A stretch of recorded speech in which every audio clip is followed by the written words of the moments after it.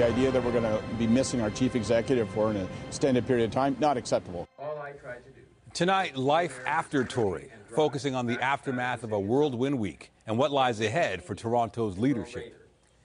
Good evening. We'll bring you that story shortly, but we begin tonight from Toronto's streets and details of a troubling weekend incident that has police stumped. They say a woman was forced into a BMW on Saturday night on the Allen Expressway. Nearly 48 hours later, there is still no sign of the vehicle nor the victim. CTV's Janice Golding is live near the area and joins us now. Janice, what can you tell us? Hi, Zoraida. Well, Toronto police certainly have a mystery on their hands. They're trying to piece together exactly what happened to a young woman who went missing on the busy Allen Expressway here over the weekend, and they're hoping the public can help them fill in some details. Toronto police are trying to determine if a woman was abducted over the weekend. A young Asian woman seen walking on the island in the middle of the busy Allen Expressway before she got into an altercation with a man. And it appeared that there was a man who was heavy-set forcing a young woman into a vehicle. Police say a witness reported seeing a car pulled over on the highway shoulder between Eglinton and Lawrence Avenue West before the woman disappeared. A car police have identified through city cameras as a dark-colored BMW 3 Series. Yeah, it's kind of alarming, really. Oh, it's messed up. We are not safe anymore anywhere. Not on the trains, not on the TTC, just anywhere. Everybody is scared about when things like this happen in the community.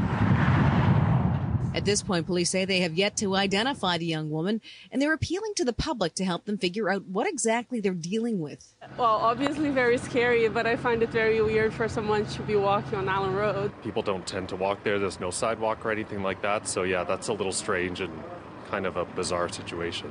Police say their priority at this point is to determine that the woman is safe and unharmed. She is described as a young woman or a late teenager, a female Asian, with long black hair, and she was wearing a white puffy jacket. So if you know what happened, or if you even think this may have been you and this is not an abduction and you're okay, please contact us and just let us know that you're okay. The vehicle involved in this incident was last seen heading northbound on the Allen. At this point, the images of the car are so blurry, police do not have a license plate, so they're asking anyone who may have taken dash cam or cell phone video that evening to contact them. And again, if you are the young lady in question, police would like to hear from you if you are able to call them. Reporting live from Janice Golding, now back to Zoraida. Thank you, Janice.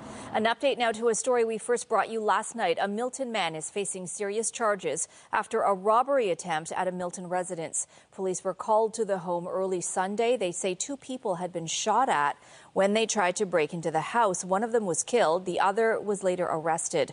A 22-year-old man who lives in the home has now been charged with second-degree murder.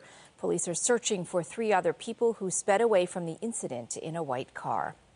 West of Toronto, today's holiday has turned tragic for people living in a Brampton apartment. They awoke to an out-of-control blaze early this morning. Tonight, they're mourning the loss of one of their fellow residents. CTV's John Musselman is at the apartment tonight and joins us live. John.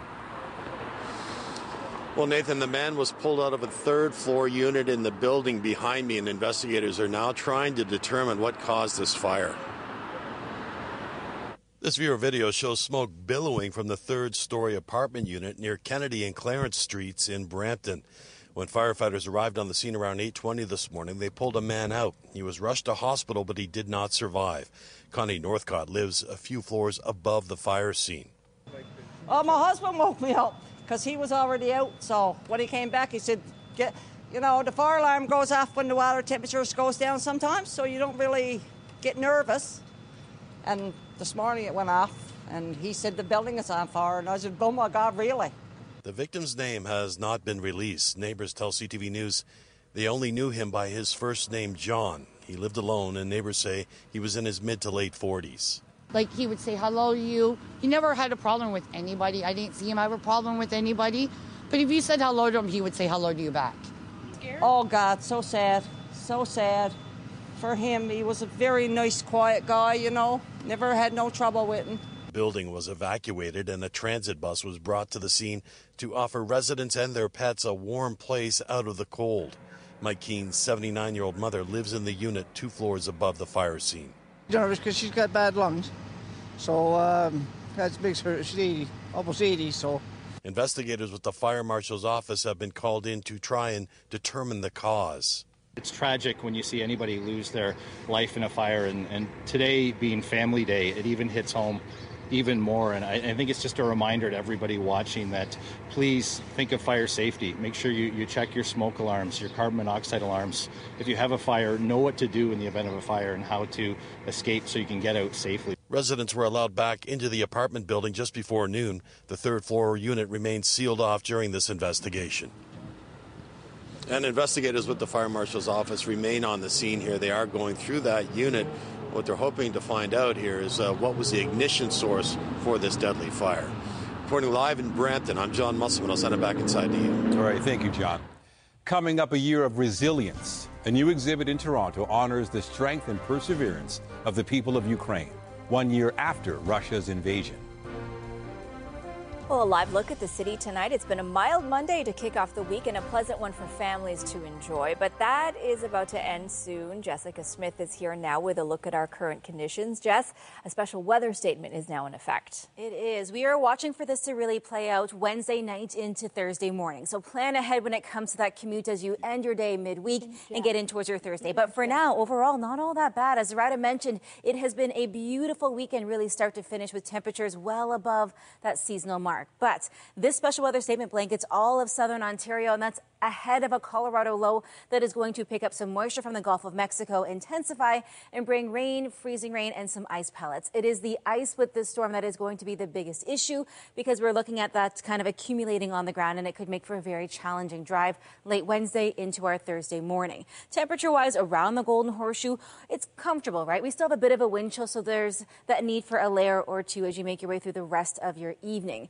As we make our way through the islands over towards Pearson, hovering between 2 and about 4 degrees, a bit of a northwesterly breeze that's adding that bite to the air. Tonight dropping down to -3. It will feel like -9, which is closer to that seasonal mark, but things are set to change as we watch the storm roll through, and colder weather is behind it. Those details coming up. Nathan. All right, thank you, Jessica. Well, you could not have asked for better late February weather to be out celebrating Family Day, and a lot of people appear to agree. Here's our Austin Delaney with the recap. We find the Lee family about to go up the CN Tower. This family day is a big deal because it is their first outing together since the pandemic hit 3 years ago. We even went out to a restaurant to eat indoor. At the Beltway, a skating party under the Gardner, and a bit of downtime to reflect on the holiday and what it means. Family Day means spending some quality time with this one right here. This is it's just a joy. It's a joy. It's like one of the most important things in life. The significance of the day seemingly not lost on anyone. It's an opportunity to hang out with the family, like do fun stuff like this that you wouldn't get a chance to do normally with all the weekend activities that you sort of consumed by as a family. So it's, gives us that chance to be together. Out by the dog park, we run into pets and their families. I was going to hang out with the pup, spend some time with her, and then head out to some friends for a dinner later on. The DeMars are in town from Ottawa, a last-minute opportunity to see family they haven't seen in a long time. My brother had a flight to Toronto and had a layover, and I hadn't seen him in a while, so we just took the trip down to see him and booked a hotel and made the best of it. It is just great to have an extra day off. It's so good having a day off from school because I just started high school too. So, it's a lot of work. Getting a day off is pretty fun. The Brickworks, lots of family activities, the kids riding the train, toasted marshmallows, and of course, the maze. I got to do the maze. I took 27 minutes to go through it. People finding the long weekend a nice midwinter break. It's nice having the holiday in February, kind of breaks up the long winter month, and it's nice to spend time with, family doing fun stuff. Happy Family Day. Austin Delaney, CTV News. A quiet City Hall is pretty common during most holidays, but there is one corner of the building with a noticeable absence. For the first time in 8 years, Toronto begins its week without John Tory in the mayor's office. And the hole in the top job leaves a lot of questions about the future of the city. CTV's Allison Hurst joins us now with more. Allison. Nathan, exactly that. Right now, though, Deputy Mayor Jennifer McKelvey is currently sitting in that spot, but that is just temporary, as she says she's not planning to run for mayor. City Hall is quiet this holiday Monday, despite the buzz around who is going to compete for the top job. This is more like a referendum on the future of our city. But it's one that's still months away. The worst case scenario, say experts, is early September. There's a lot of challenges facing the city. The idea that we're going to be missing our chief executive for an extended period of time, not acceptable. Procedure States Council must meet to declare the mayor's seat vacant, even though John Tory officially stepped down on Friday. That meeting is scheduled for March 29th. To move up the timeline, there would have to be a special council meeting. I haven't heard an appetite to sort of call one in the next week or two. We have a date on the calendar at the end of March. Two-time councillor Brad Bradford says he's considering running for mayor. But in the meantime, will work closely with colleagues and interim mayor Jennifer McKelvey to govern the city. People want more faster, right? There's a lot of bureaucracy. There's a lot of frustration with just how long it takes to get things done. Other potential candidates weighing options include Mitzi Hunter, MPP for Scarborough-Gilwood, and former deputy mayors Anna Bayou and Denzel Min Wong. I'm really thinking about it very seriously and asking myself some questions. Can I compete with the people who have failed the city? Defense lawyer Ari Goldkind ran for mayor in 2014. I just think the city has gotten worse in the last 8 years. There are also a few familiar faces from last fall's election. Gil Penalosa, runner-up in 2022, has declared his intention to run, as has Blake Acton. Council will decide whether the nomination period is 30 or 60 days, and then voters will go to the polls 45 days after that period ends. Reporting live, I'm Allison Hurst. Nathan, back to you. All right, thank you, Allison. Queen's Park has also been quiet, but the holidays are about to end for the province's politicians. MPPs are back to work on Tuesday with a full plate, and there promises to be a lot of contention once business gets underway. Queen's Park reporter Siobhan Morris joins us now with a preview. Siobhan, what can we expect? Also, right, it's been 74 days since all the MPPs were together here at the legislature, and since then, the volume's really been turned up on some tricky issues, including Greenbelt development and health care. It's a new year, a new session, but familiar problems will dog the PC government as MPPs return to the legislature. Questions remain about the Premier's relationship with developers out of the redrawing of the Greenbelt to build more homes. Developers were on the guest list for the stag and doe and wedding of one of Doug Ford's daughters. We've known tens of thousands of people over the years, and I don't sit there with a checklist as they're coming through the door. Absolutely ridiculous. About $150 stag? You got to be kidding me. The Integrity Commissioner found no problem with those events after the fact. He's still looking at whether the Minister of Municipal Affairs and Housing might have tipped developers off about coming Greenbelt changes. The Auditor General is examining the environmental and financial impacts of the reconfiguration. The OPP hasn't decided whether to launch a criminal investigation. Government denials of wrongdoing may not be enough. It just pokes a lot of holes at the image of a government that is for the people. And it also demonstrates that the Premier is also part of the elite. And so they're going to have to counter that narrative. An opportunity, Joseph says, for the opposition. I'm pretty feisty in there, and I expect I will be again. Preparing for her first question period as NDP leader, Merritt Stiles is focused on health care. We're really concerned about public healthcare dollars being moved into for-profit clinics, where really it's about the shareholders' bottom line as opposed to patient care. Legislation to allow private clinics to take on more cataract surgeries now and knee and hip replacements later is expected early in the session. It means faster service, faster access to service, and it means that those individuals who've been waiting can get back to their families and communities in a faster way. Ontario plans to stick with the greater role for clinics even after the pandemic surgical backlog is cleared. Something else to keep an eye on, especially over the next few weeks, maybe even months, is the slow rebuild of the Liberal Party. Rules for their leadership contest will be hammered out in early March. And remember that Green Party leader Mark Schreiner has said he is considering a run. Reporting live from Queen's Park, I'm Siobhan Morris. Nathan, back to you. All right, thank you, Siobhan. Just ahead, coming in for the save. Blue Jay manager John Schneider performs the Heimlich maneuver to save a woman choking on her food at a Florida restaurant. A Toronto driver walked away from a rollover unscathed and with quite a story to tell. The woman says she was traveling early this morning near Jarvis and Carlton when a raccoon crossed her path. She says to avoid the critter, she swerved into a parked minivan, causing her car to flip. No injuries were reported. Police say there were no signs of impairment. Crews managed to quickly clean up the crash scene.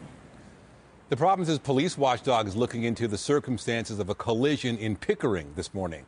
The crash near Brock Road in Bailey sent one man to hospital with serious injuries. At least 2 cars were involved. Durham police are not revealing a possible cause, but they say they're trying to find another person who took off from the scene. The SIU is called in for incidents involving police that result in death, serious injury, or sexual assault. But it does not cover every police jurisdiction in the province. Tonight, one officer with an Indigenous force in Ontario's north says that needs to change after falling victim, she says, to a series of sexual assaults. CTV's John Woodward has this investigative report. Working at the Anishinaabe-Aski Police Service was Constable Dawn Loker's dream job. Probably the happiest day of my life when I got that call. After several violent incidents, the toll of working alone in remote communities without backup had an impact: severe post-traumatic stress. That's just what happens when you're by yourself and you have a lack of resources. When she returned to work after a leave in 2019, she was assigned a partner to help. Instead, she claims in a $50 million human rights complaint, that partner sexually assaulted her 3 times in the police station and in police vehicles. He stole me. Well, he took me away from me. And now I don't have my career, my dream job anymore. That's gone. The filings say NAPS carried out its own internal investigation, which substantiated an allegation of discreditable conduct against Constable Kenneth Charles for sexual acts at work. The filings also say NAPS forwarded Loker's complaint within hours of receiving it to the OPP, which also investigated but declined to lay criminal charges. And all the reports that I've read show that there was tremendous bias. There was tremendous bias and irregularities in what happened in the investigations. Loker's lawyer, Gary Bennett, says Loker believed the police investigations couldn't be truly independent and asked for a civilian-led investigation from the province's Special Investigation Unit, but was denied. That's because, unlike municipal forces or the OPP, Indigenous police forces like NAPS aren't under the SIU's jurisdiction unless they agree to be. Ontario is kind of the lone jurisdiction, the lone province that operates in that way. It really comes down to the set aside agreements that the local First Nations or Indigenous community has with the provincial and federal government, and whether they want that type of oversight or not. Legislation in Ontario was passed in 2019 to make it easier for these agreements to be made, but it hasn't yet been enacted. Constable Charles's lawyer told us, "We state simply that our client steadfastly and vehemently denies the allegations against him. Regardless of whether our client remains a named party, we are convinced that the tribunal will absolve Mr. Charles from any wrongdoing, just as 2 prior impartial investigators have done with respect to these and other allegations made by Ms. Loker." NAPS is also fighting the claim, and through its lawyer said in the last 5 years, NAPS has not had any circumstances with its officers and civilians that have resulted in serious injury, death, or allegations of sexual assault, the usual criteria for SIU involvement. Loker feels the gap in oversight is another way remote Ontario communities are being let down. These communities that we work in are vulnerable enough. So has this happened to them? Communities Loker worries after this, she'll never get to police again. John Woodward, CTV News. And if you have a story for CTV News Investigates, please let us know. You can email investigate@ctv.ca or visit our website for more secure and anonymous ways to get in touch. Turkey's been hit by another earthquake as the country is still reeling from the catastrophe 2 weeks ago. 3 people were killed, more than 200 others injured in today's magnitude 6.4 earthquake. It was centered in the Hatay province, one of the worst hit regions, on February 6th. Today's quake collapsed more buildings, leaving some people trapped. Scores of injuries were also reported in neighboring Syria. It was followed by a second magnitude 5.8 quake. The larger quakes earlier this month killed more than 47,000 people in Turkey and Syria. Hundreds of thousands of homes were destroyed or damaged. Pyongyang is ramping up tensions on the Korean peninsula. It fired 2 short-range ballistic missiles today, the second test launch in 3 days. Both South Korea and Japan have condemned such launches as threats to international peace. The missiles landed in the sea and there was no damage, but they flew distances that suggest most of South Korea is in range. Protesters were back on the streets of Israel today. This was the scene outside the Knesset, where demonstrators gathered ahead of a first reading of controversial reforms. The government wants to make judicial changes, including limits on the Supreme Court's ability to strike down legislation. It said the proposals are designed to end the court's overreach into politics. U.S. President Joe Biden's back in Poland tonight after crossing the border for an unannounced visit to Ukraine. Biden's show of solidarity sent a message to the Ukrainian people and the Kremlin as a somber anniversary approaches. CTV's Richard Madden reports. A surprise visit wrapped in history and symbolism. U.S. President Joe Biden on Ukrainian soil to personally reaffirm America's commitment as the bloody war nears its grim one-year anniversary. 1 year later, Kyiv stands, and Ukraine stands. Democracy stands. The Americans stand with you. The unprecedented trip and meeting with Ukraine President Vladimir Zelensky took months of planning with details kept secret. Air raid sirens blared as the two leaders toured Kyiv. After paying tribute at the Wall of Remembrance, Biden promised another $500 million in aid and equipment, a powerful show of unity, he says, against Russian President Vladimir Putin. He thought he could outlast us. I don't think he's thinking that right now, but he's just been plain wrong. As the war rages, the U.S. has accused Russia of committing war crimes in Ukraine and now warns China may help arm Russia in what the U.S. calls a red line. There are various kinds of lethal assistance that they are at least contemplating providing, to include weapons. And while the U.S. declined Ukraine's demands for fighter jets, Biden promised the West will remain a strong ally in their fight. Freedom is priceless. It's worth fighting for as long as it takes, and that's how long we're going to be with you, Mr. President, for as long as it takes. The White House also confirming Biden took a 10-hour train ride from Poland into Kyiv, also revealing the Kremlin was alerted a few hours before the president landed in Ukraine, but officials won't say how Russia responded. Richard Madden, CTV News, Washington. The anniversary of Russia's invasion is also being marked here closer to home. CTV's Sean Leithong reports on a new exhibit looking back at a year of war and resilience. Snapshots from a year at war, of a country battered by bombs, protecting what's important and struggling to survive. This is really about human beings. It's about what people are living through. This afternoon, Lieutenant Governor Elizabeth Dowdeswell opened an exhibit called The Year of Resilience, a collection of about 40 photographs from the past 12 months in Ukraine. We've learned a lot about how interconnected we are as global citizens. This is a reminder of what's really important to us, I think.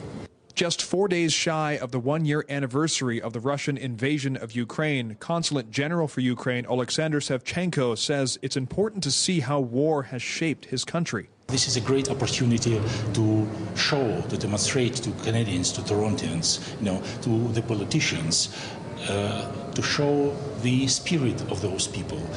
The collection was created by a Ukrainian community group called The Fourth Wave. The images are striking, like this one, of a young girl sitting atop the rubble of her apartment, knowing her parents have been killed inside. What next? What she will be doing for life, she alone.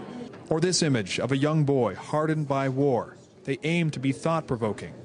I think Ukrainian men and women are doing fantastic job there, defending freedom and democracy for Ukraine and Europe. The collection will be on display in the Lieutenant Governor's suite at Queen's Park this week before moving to Toronto City Hall next week. Sean Leithong, CTV News. And there was a show of solidarity in Ottawa where a 30-meter Ukrainian flag was unveiled today. Yellow and blue, which symbolize blue sky and fields of wheat. The sky, which is peaceful and secure, and the fields of wheat that provide the grain to the world. And that's how it should be soon after our victory.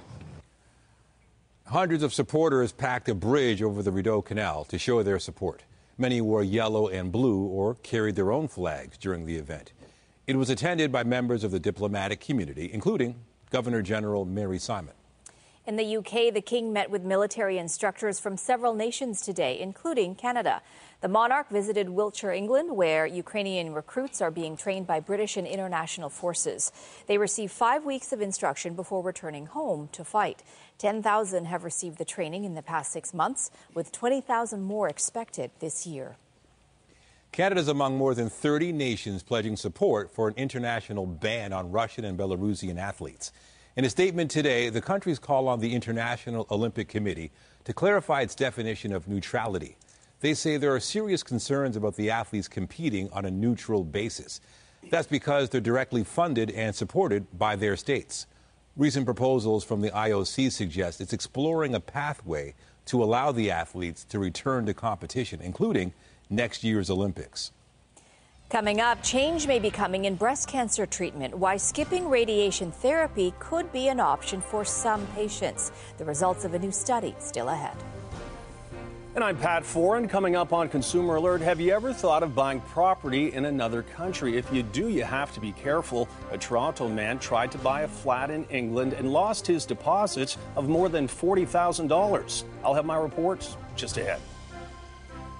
We are watching for a messy mix to start the day tomorrow, so give yourself some extra time getting yourself and the kids ready for school. We won't see a washout of a day, but there is more active weather on the way. I'll have your full forecast coming, and stay with us. We've got another full night of great shows for you right here on CTV.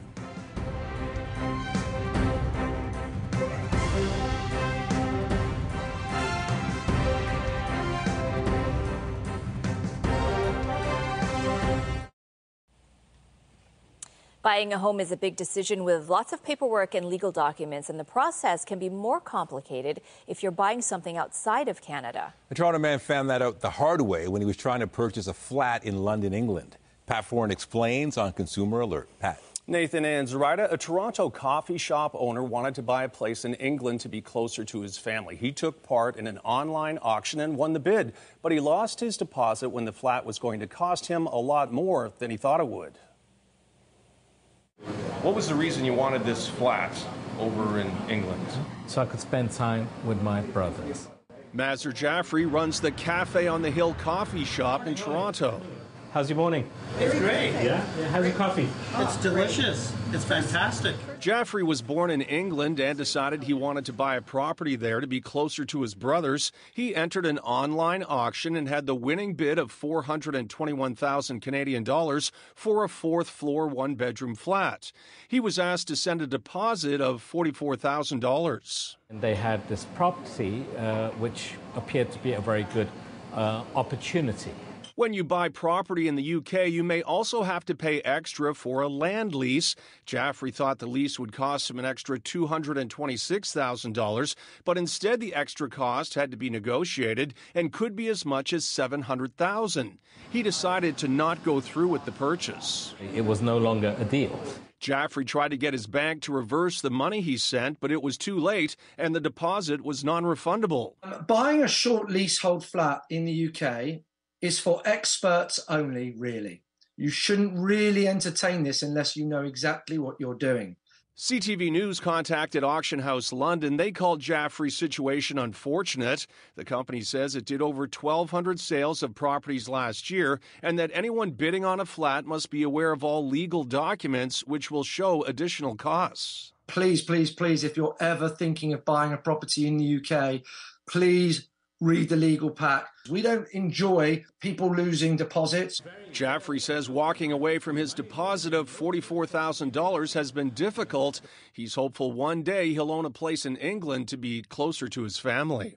Obviously, this is something that's going to cause me a fair bit of grief. And Jaffrey filed a complaint with the banking ombudsman, but it said his bank was not responsible for the loss because they followed his instructions and took reasonable steps to try and recall the money transfer. On your side, I'm Pat Foran. If you have a consumer story idea, email us at alert@ctv.ca.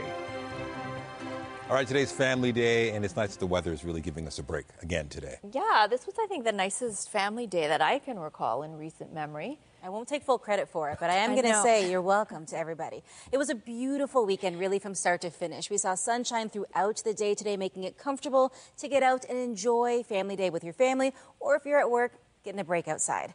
Weather is brought to you by Trane, the most reliable heating and cooling brand. It's hard to stop a Trane. Now, I hope you were able to get out and enjoy some of the weather this weekend, because it is going to change drastically as we head in towards the middle of the week. We are watching for a round of some active weather to make its way through early tomorrow, but not a washout of a day. Temperature-wise, it remains really mild. We're sitting at 2. It feels like -2, but you can see where that cold air kind of cuts off from areas kind of north of Thunder Bay and north of North Bay. We're looking at those wind chill values in parts of northern Ontario into that -30, 40 range. We are going to get colder here in the south. Not that cold, but there is a change that takes place after our storm system makes its way through midweek. For now, we're looking at our low tonight, -3. It will feel like -9. A little further east towards Peterborough, Bancroft, Kingston, it is a little chillier, but we are generally kind of above that seasonal norm as we head through the overnight. Getting into the day tomorrow, another mild one, 6 degrees the daytime high. We should be at +1, but we are going to see a bit of a messy mix make its way through. That's thanks to a low that's going to come out of kind of Minnesota over the Great Lakes and will affect us here for the morning commute. So give yourself some extra time. There's a system right there. It's going to continue tracking its way across as we head through our day tomorrow. So just keep that in mind. Again, give yourself time for that morning commute, but this will not be a washout of a day. Just some rain snow mix as we get in towards kind of the morning commute into the lunch hour. We are keeping an eye, though, on that storm system, prompting special weather statements right across southern Ontario. Again, we get into tomorrow morning, right in time for that commute. It moves relatively quickly, and although we see the chance for active weather into the later part of our day, really we're looking at not a bad afternoon ahead of us, maybe even a little sunshine here and there. It's as we get in towards Wednesday, we get through the bulk of our day, not too bad. It's through around 6 o'clock where this really starts to creep in. It starts in towards Hamilton, and then will make its way across. The biggest issue with this is the freezing rain and the ice pellets. It starts Wednesday night. We're looking at this continuing into Thursday morning, so give yourself time for both of those commutes. Mild as we get through the day tomorrow. We will start to cool down as we head in towards Wednesday, but the shift in our temperatures, the major drop, takes place as we head in towards our Thursday night. Any of that precipitation that does fall likely to freeze, and that continues as we head in towards Friday when it gets even colder. The good news, there is a bit of a reprieve as we head in towards the end of the weekend, but really we're looking at a cold end to the month of February. Nathan. All right. Thank you, Jess. One of the UK's top funny men is making the rounds in our neck of the woods. This week, after the break, we hear from Jack Whitehall about his career, visiting Canada, and chicken.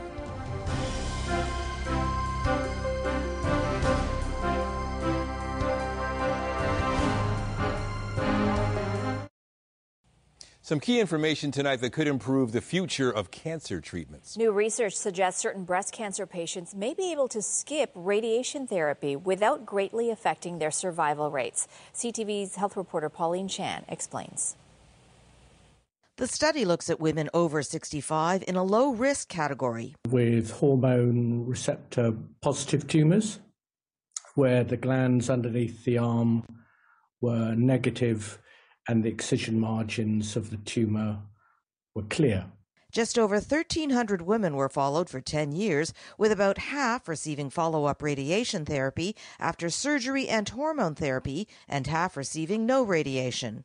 In women who did get radiation, there was a local recurrence of cancer in 0.9%, while the figure was 9.5% in those who got no radiation. But that recurrence rate in the non-irradiated group lies within the 1% recurrence rate, which is within standard guidelines.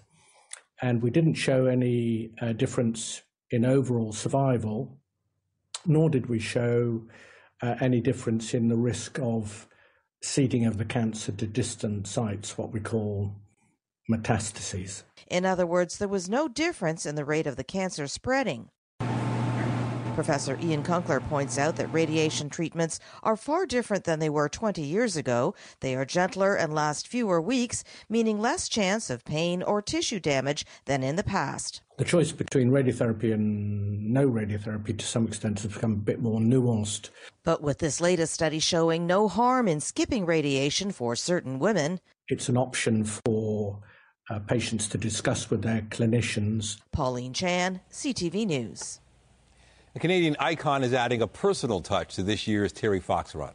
Actor Ryan Reynolds has designed the shirts for the event. He posted a photo of himself wearing one that shows a picture of Fox running during the Marathon of Hope, with the backdrop of Dear Terry written in both English and French. The Terry Fox Foundation says the design was inspired by the countless messages Fox received from the people he continues to inspire. The shirts will go on sale when registration opens for the 43rd annual run on April 12th. British comedian Jack Whitehall is on his biggest tour ever of North America. He played Massey Hall on the weekend and Ottawa last night.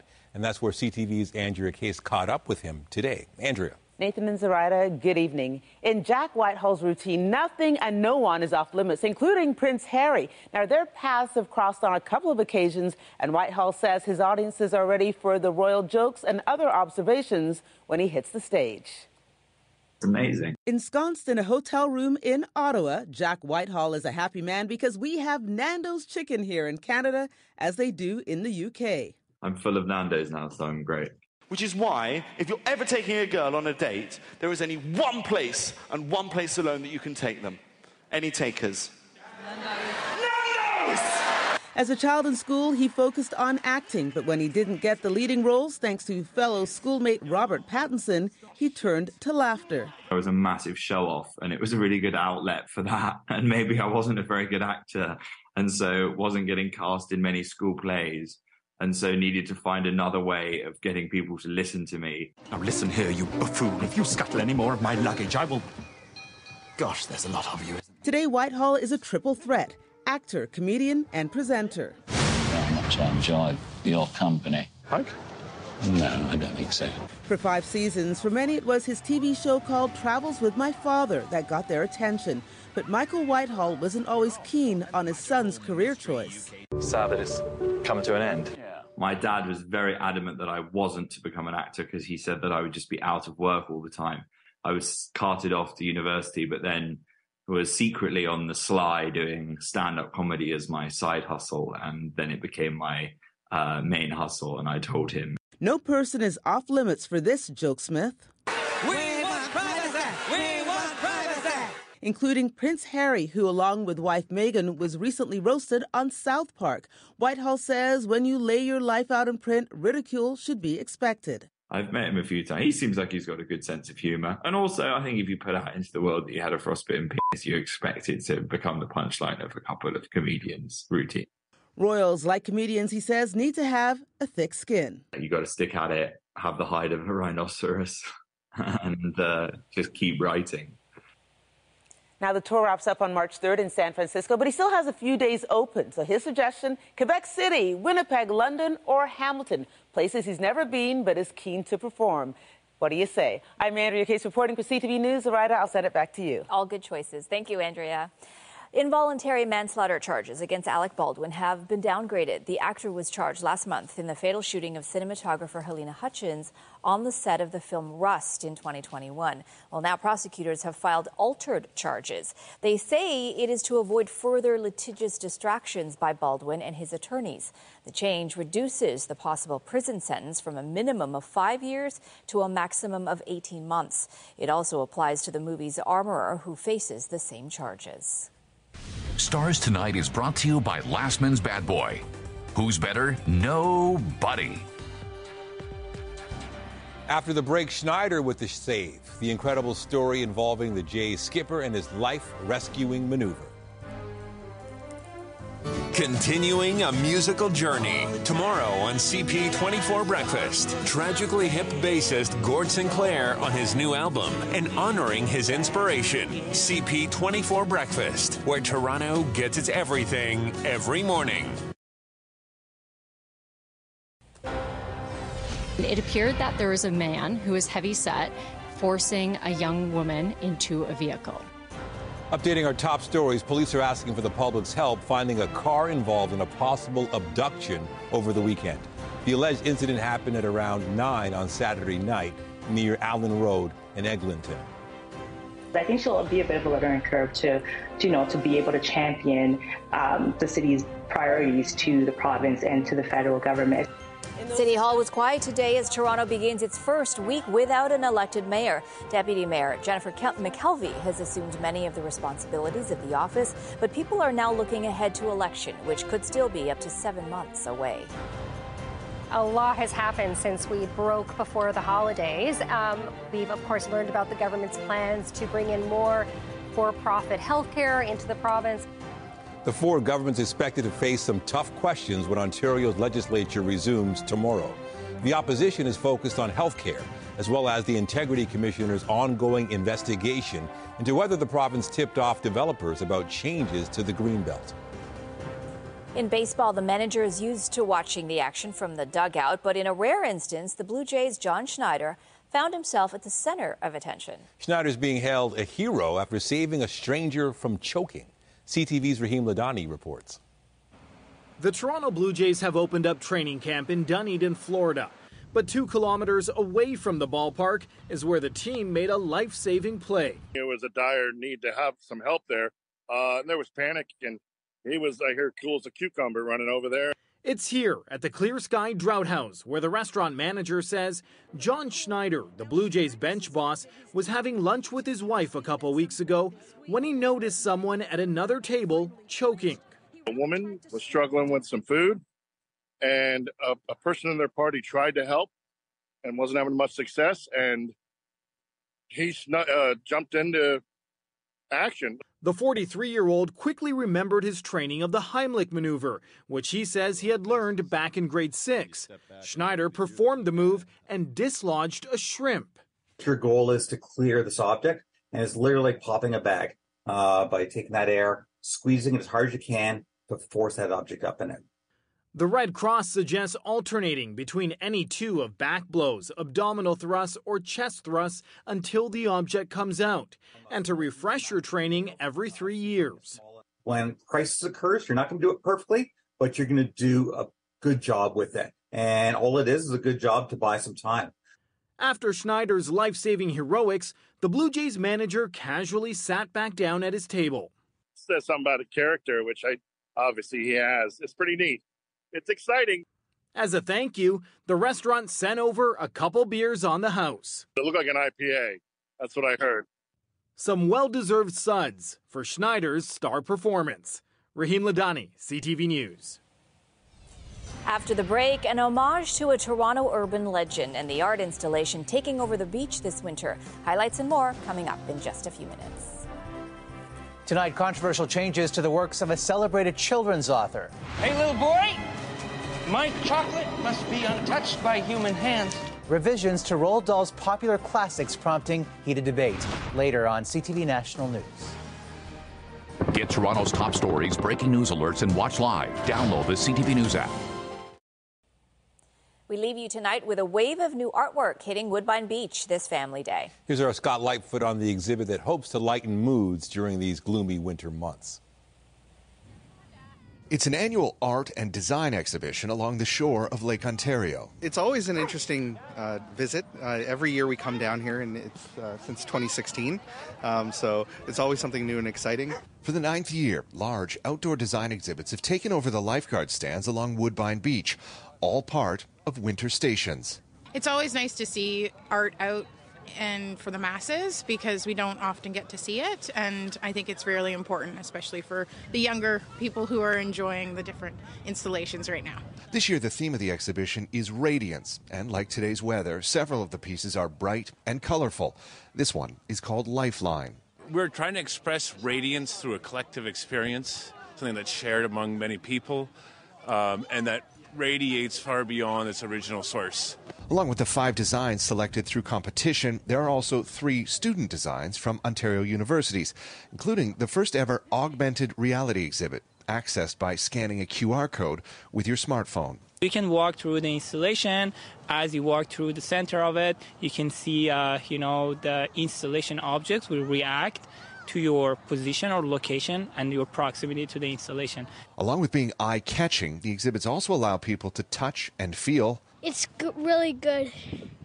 I think that one right there is so cool. And in the case of The Home, a structure with Toronto neighborhood names displayed colorfully along its sides, visitors can actually go inside. Our idea was to create a structure to celebrate this idea of like home will be loved neighborhood where people feel safe and loved. This year, Winter Station plans a satellite exhibition in Etobicoke and Mississauga. The Woodbine Beach Station will be on display until the end of March. Scott Lightfoot, CTV News. All right, so nice to see. How are things looking for tonight? It's going to be a fantastic night. Family Day long weekend has really been start to finish a great one to enjoy time outside. And the forecast has been favorable. I hope you were able to get out today because things change as we head into the day tomorrow. But we are really focused on Wednesday and that system that comes late and in towards our Thursday morning. But for now, let's focus on the positive, and that is that we have a clear night ahead of us. There's that system, though, making its way through Wisconsin that is going to eventually track its way in towards southern Ontario. That will bring a bit of a messy mix tomorrow morning, but overall, we're looking at not a bad day. It's Wednesday we're watching for, right? Temperature-wise, right around the Golden Horseshoe, sitting at 2 degrees for us here in the city of Toronto. Everybody hovering kind of just at or above the freezing mark for the most part. Tonight, it will be beautiful. We're looking at the wind chill a little lighter, the winds a little lighter. It's as we get into the day on Wednesday that we are watching for things to change. The temperatures start to drop, and we are watching for this Colorado low to roll in late Wednesday, early Thursday. So give yourself extra time for that Wednesday evening commute and that Thursday morning drive. All right. Thank you, Jazz. And be sure to join Omar Sachedina tonight at 11 for CTV National News, followed by our next local newscast at 11:30. In the meantime, our coverage continues anytime on CP24 and online at ctvnewstoronto.ca. For Jessica Smith and all of us here at CTV News, thanks for watching. Have a good night, and we'll see you at 11:30. Good night.